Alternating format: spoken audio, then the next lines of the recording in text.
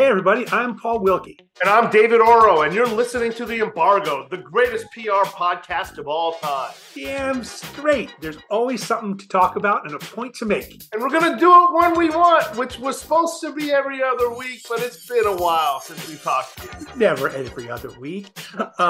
Whether it's tech, business, sports, or your mama, we're going to cover it. Especially your mama. It all comes from the point of view of public relations, reputation, and communications. We're all about punching stodgy PR in the face. So that's right. So sit back, strap in, and let's get it on. Today is Tuesday, October 10th, 2023. An unusual day for us. We don't normally tape on Tuesdays, but we tape on the other T's Thursdays. But hey, we're here, and we're here because, well, our guest couldn't find a different day to do the recording. That's how we're doing it. What's up, Paul? How are you? It's been a while since we gotten together. It has, and you've been through a couple things. One of the things, so you had COVID. I had COVID again. Damn it, I got it again. I didn't want to talk about it. I tested last week. Actually, so first of all, it is conference season. So I had a big event last week. It was Dr. Con down in Los Angeles. The client was there. Everybody was there. Industry people were there. All that stuff. Saturday, I'm still feeling sick. Last Saturday. Sunday was kind of weird. Just rested. Monday, I worked all the way through. And I said, you know what? I get on a plane on Tuesday morning. I better just check. 4:00 on Monday. Test positive for the damn thing. And I was like, shit, I can't get on a plane. Had to cancel flights too. That's the next 2 hours trying to figure out how somebody was going to cover my ass in Los Angeles that week. But we got through it. I ended up working. It was okay, COVID. I got some residuals. I stopped testing positive. I didn't take any Plaxivit or anything like that. I'm here. It's the world we live in today. We're glad you're back and better. And fortunately, as we've learned, being on the embargo does not give you immunity to COVID. We talked about it. We tried. I am thrilled to have our guest on today. I've had the pleasure of knowing this guy for about 12 years now. And the topic we're covering is something he and I have been talking about for most of that time. His name is Ken Shuman from Interconnected Strategies. He's worked for some amazing companies over the years, Trulia, Rivian, Pindrop, to name a few. And he's doing some great stuff, and he's going to talk to you more about that. Ken, how you doing today? Hey, Ken. Hey, David. Thank you.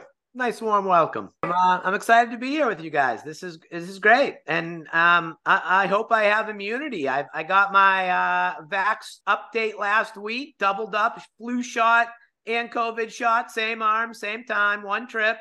I'm ready for the next 3 to 6 months. Well, so I'm going to get super immunity here pretty soon. I'm going to take that same shot in a couple of weeks when they tell me to do it. I'm going to be like already COVID out and getting all those things.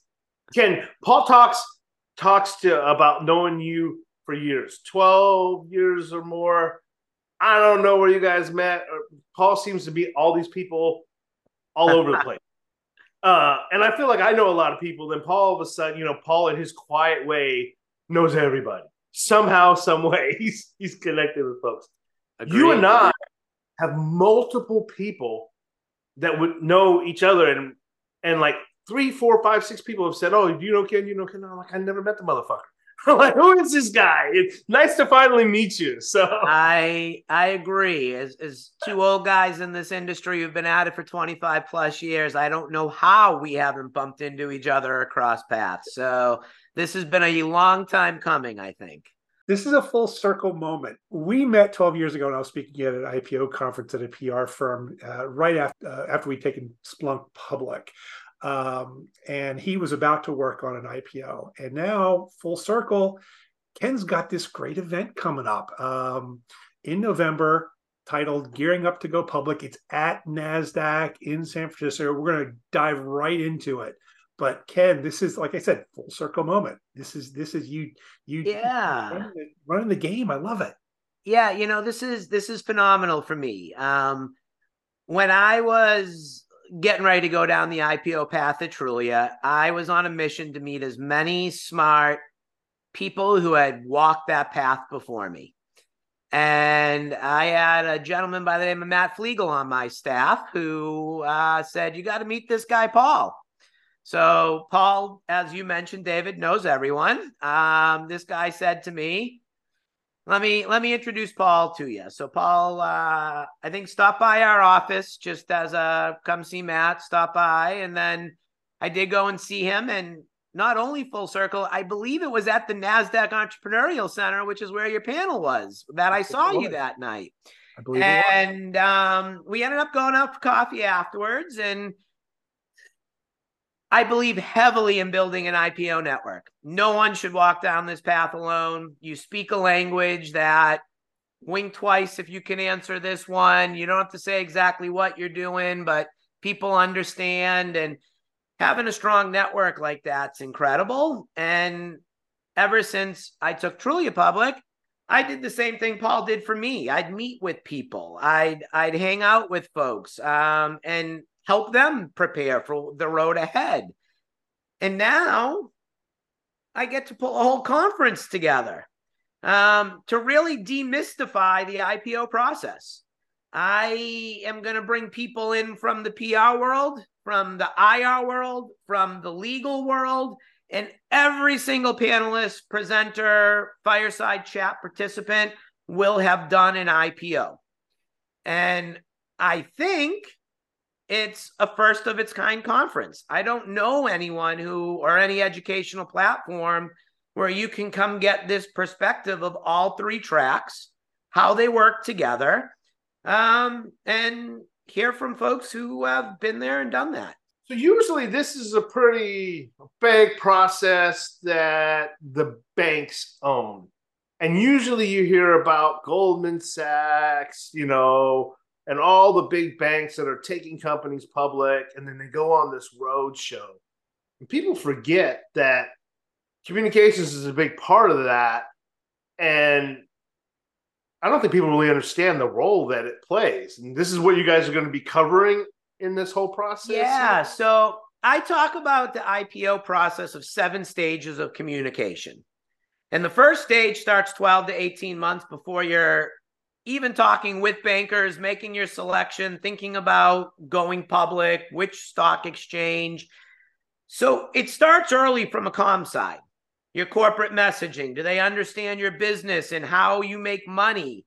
I think you guys probably remember Zynga's IPO got delayed because the SEC didn't understand their accounting. Well, if the SEC doesn't understand your accounting, how's the media supposed to understand how you make money and why your IPO is going to be successful, right?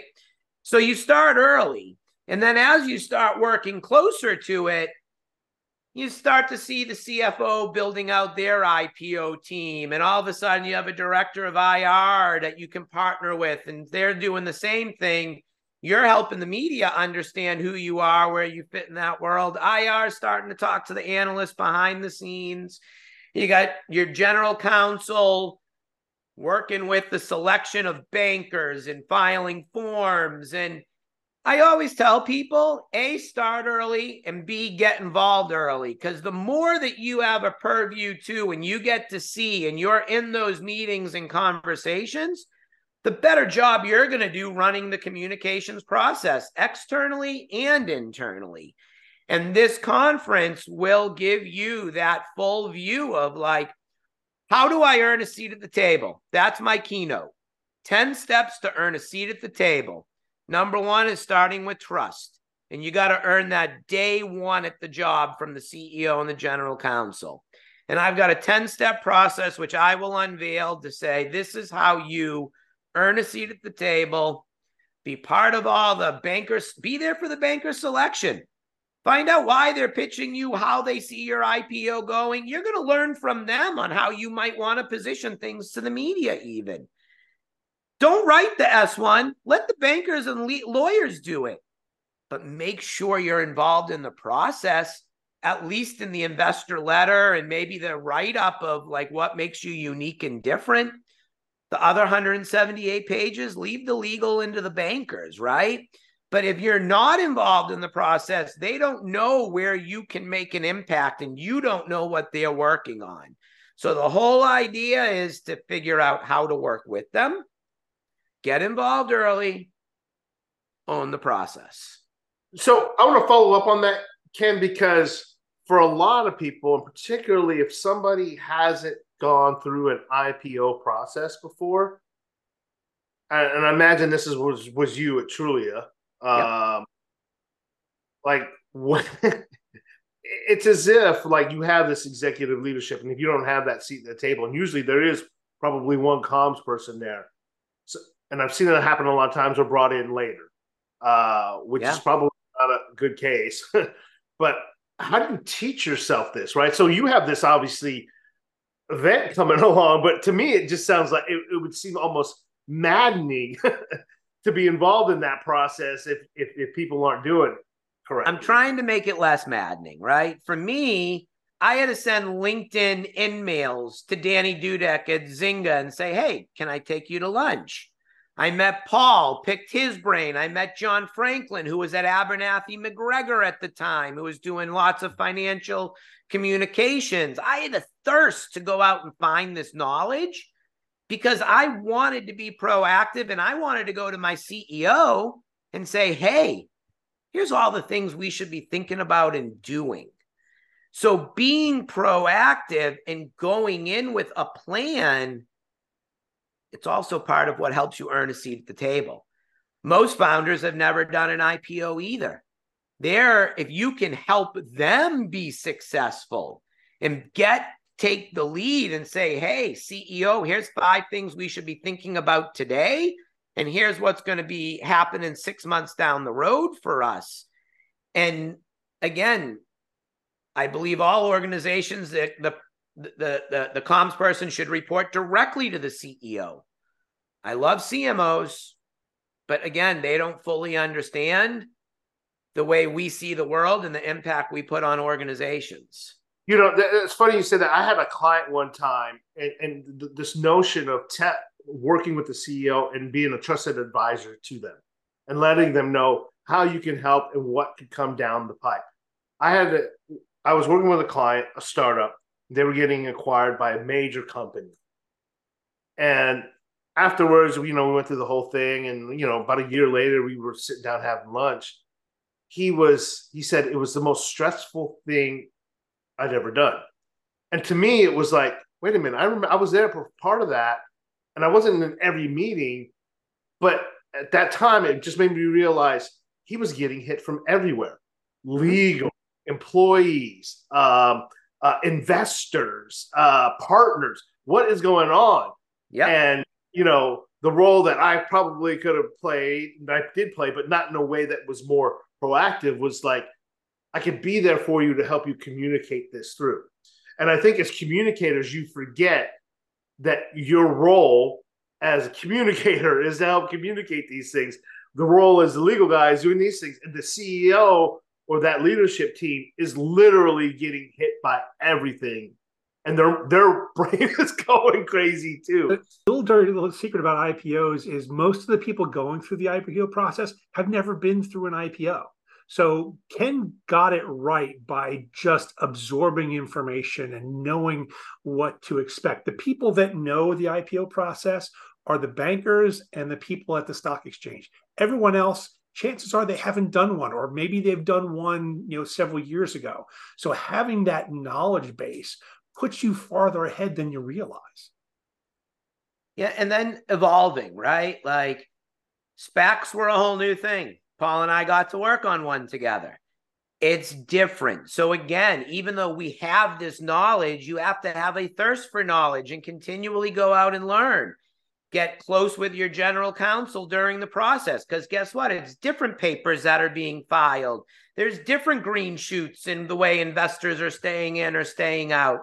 And if we're going to be successful in helping companies through this process, it's up to us as communicators to be that advisor, not just a comms advisor, but a business advisor, and to think 360 about the employee stuff that you mentioned. It's crucial. If you're leaving your employees behind on this journey and they're not informed, that's why they've joined you. For them, it's a once-in-a-lifetime opportunity as well.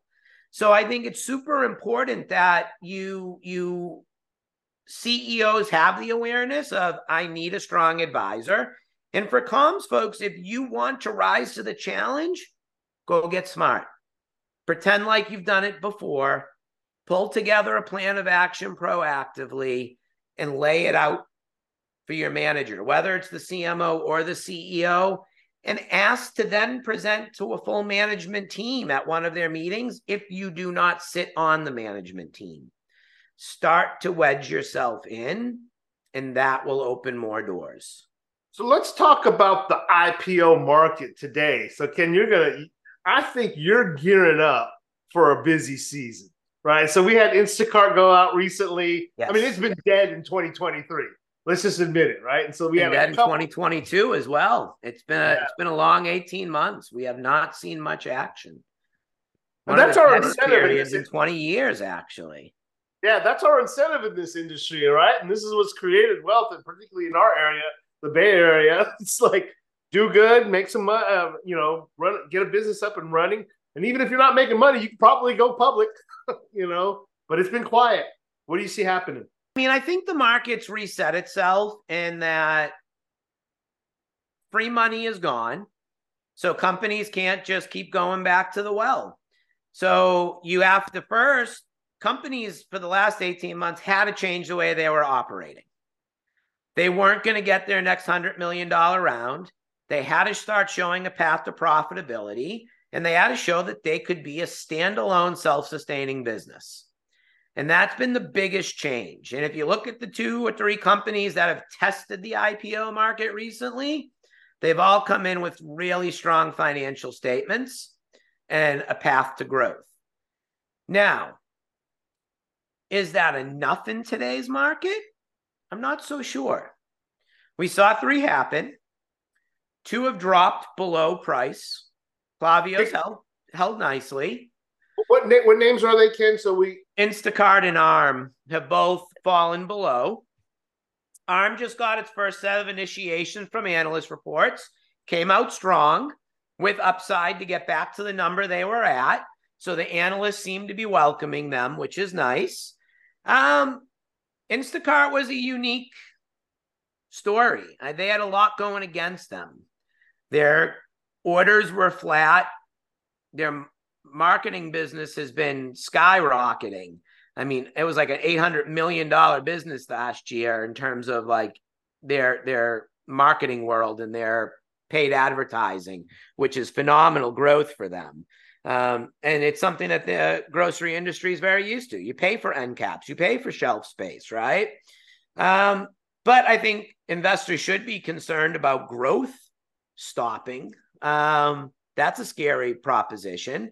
And they also had some very unique clauses in their IPO because employees have been waiting a long time for liquidation. There wasn't the standard 6-month lockup period. 2 months, that's it. Employees can sell 35% of their shares after 2 months. The stock's already below IPO price. Now what happens if the market gets flooded in November with a whole set of shares? That's a scary proposition for investors. So you saw a lot of institutional buying come into them. Pepsi took $175 million, Andreessen bought a ton more stock, and one other of the VCs did too. And it makes you kind of take notice of like, were they ready and would the market support them without that? Valuation was down almost 75% from 40 million to 9 million or something like that, or down 50%. So the VCs were actually averaging their losses from their private investment. Like the whole thing was a little peculiar. It wasn't your typical standard IPO. And the B2B Klaviyo one has been very successful. And I think there is a lot more B2B SaaS companies in the pipeline that are probably sharing what they've seen. I think the consumer IPO and the D2C type stuff is going to, I don't think there was a clear signal that the market's ready for that yet. And honestly, I don't know how many more tech IPOs we'll see in Q4. I think very few, if any. I think Q1 will be a fresh start, and we'll see what happens. There's a lot of companies in the pipeline. So who's going to be the first, right? Trulia came out after the Facebook debacle. Facebook went public in May, I believe, of 2012. Jobs Act was introduced. All of a sudden, you could file privately. Trulia took advantage of that, the first company to do it. And why we decided to go was we actually had a mobile advertising story, and that's what Facebook was getting killed on. So we knew that where their deficiencies were was a strength for us. So we were one of those companies that said, you know what? We'll be one of the first to go test the market, even though some of the most recent IPOs weren't performing. And that's what we're going to need to see. Someone step up in Q1, or a couple companies step up in Q1, willing to take that leap of faith and have confidence in the business they built and the growth trajectory ahead. And it's going to take some finessing from the comm side and from the market to go launch a successful. I think the nice part is the market wants it, LPs want it, the VC industry needs it. So at some point, we'll get there again. One of the things we had been, I think we started talking about it before the call, is what are some of the interesting IPOs or interesting things you've observed over the years, whether it's, stumbling out of the gate or having a great IPO or things done well or not. What are some of the things that stick out for you? First, the PSA. Don't buy stock in the first couple weeks it launches. I'm not a chart guy. I'm not a historic guy, but I can tell you, people love an IPO run-up, but there always seems to be a rundown immediately after that. And a lot of people are like, I'm going to jump on it first day or second day. And ask them how it turned out for them. So, no matter what, every IPO is going to have a hype cycle.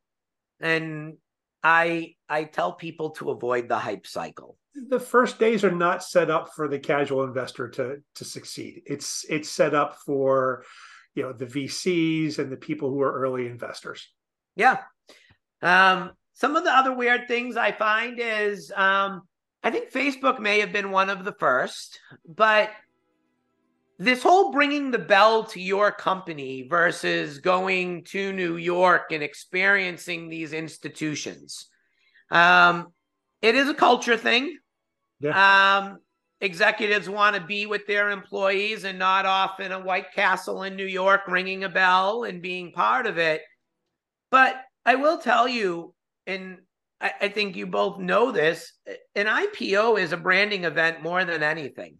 It's a financial event. It's a company milestone, but it is a branding event.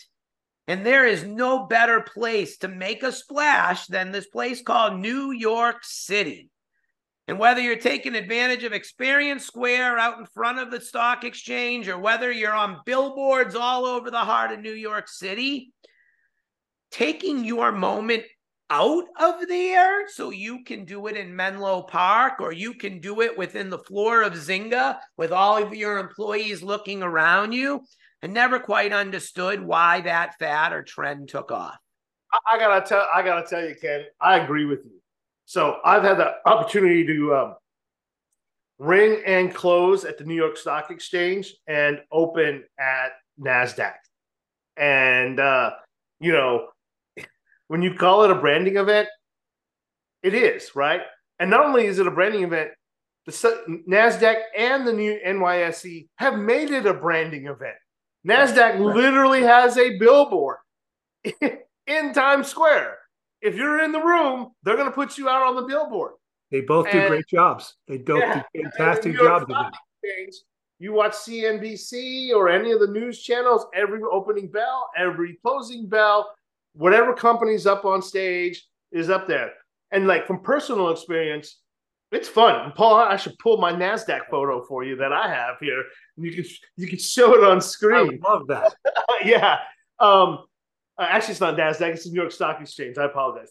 But it is actually a fun event. And what I think people forget about when people pull up, we're going to do the bell ringing in our offices in San Francisco because we support our employees.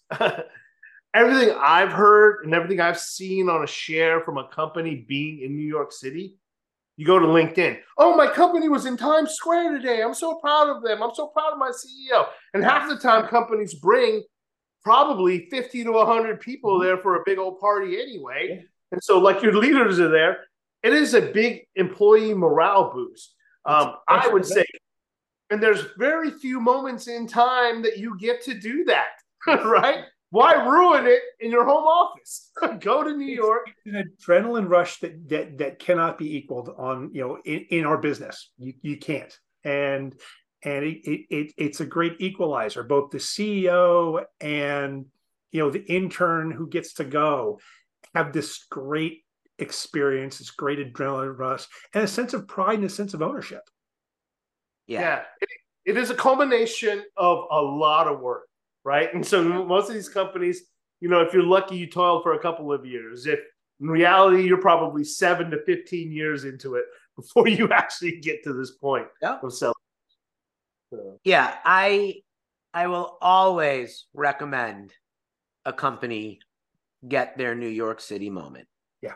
It doesn't mean executives can't stay back. At Trulia, we found a great balance. We had some people back to lead the morning toast. We didn't take all of the exec management team. Everyone sacrificed for the good of the culture and the company. And we had folks in different offices, different locations. We flew executives out to our Denver call center because no one wants to be a stepchild. Everyone wants to feel part of it. And you can make employees feel part of it. You have live feeds coming from the stock exchange, so your CEO can still address your employees from the floor the morning of. Like, there are ample opportunities to do right by your employees and make it a huge part of your day in corporate culture, but also take advantage of that branding moment in the city that never sleeps, right? Like, there is a reason the heartbeat of New York is the home of the media world, the financial world. They want to claim the tech world, but let's be honest, they're not there. And I don't know if they ever will be. But that's okay, because it's thriving and it is good to see that, right? But go to New York. Don't skip it. So, Ken, we got a few more minutes here. You've got an event called Gearing Up to Go Public, November 7th. In San Francisco at the NASDAQ Entrepreneurial Center. It's a one-day conference to demystify the IPO process. Ken gave you one tip today. It was called trust.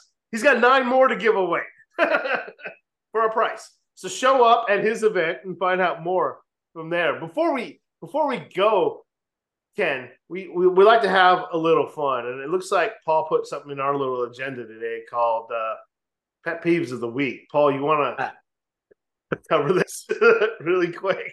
Very, very timely. What are our pet peeves of the week? We've got we always have a handful, but I think that we've got 2 that are sort of interconnected with each other. And let's just start with RFPs. They are the bane of our existence for several reasons. Ken, you want to chime in on this one?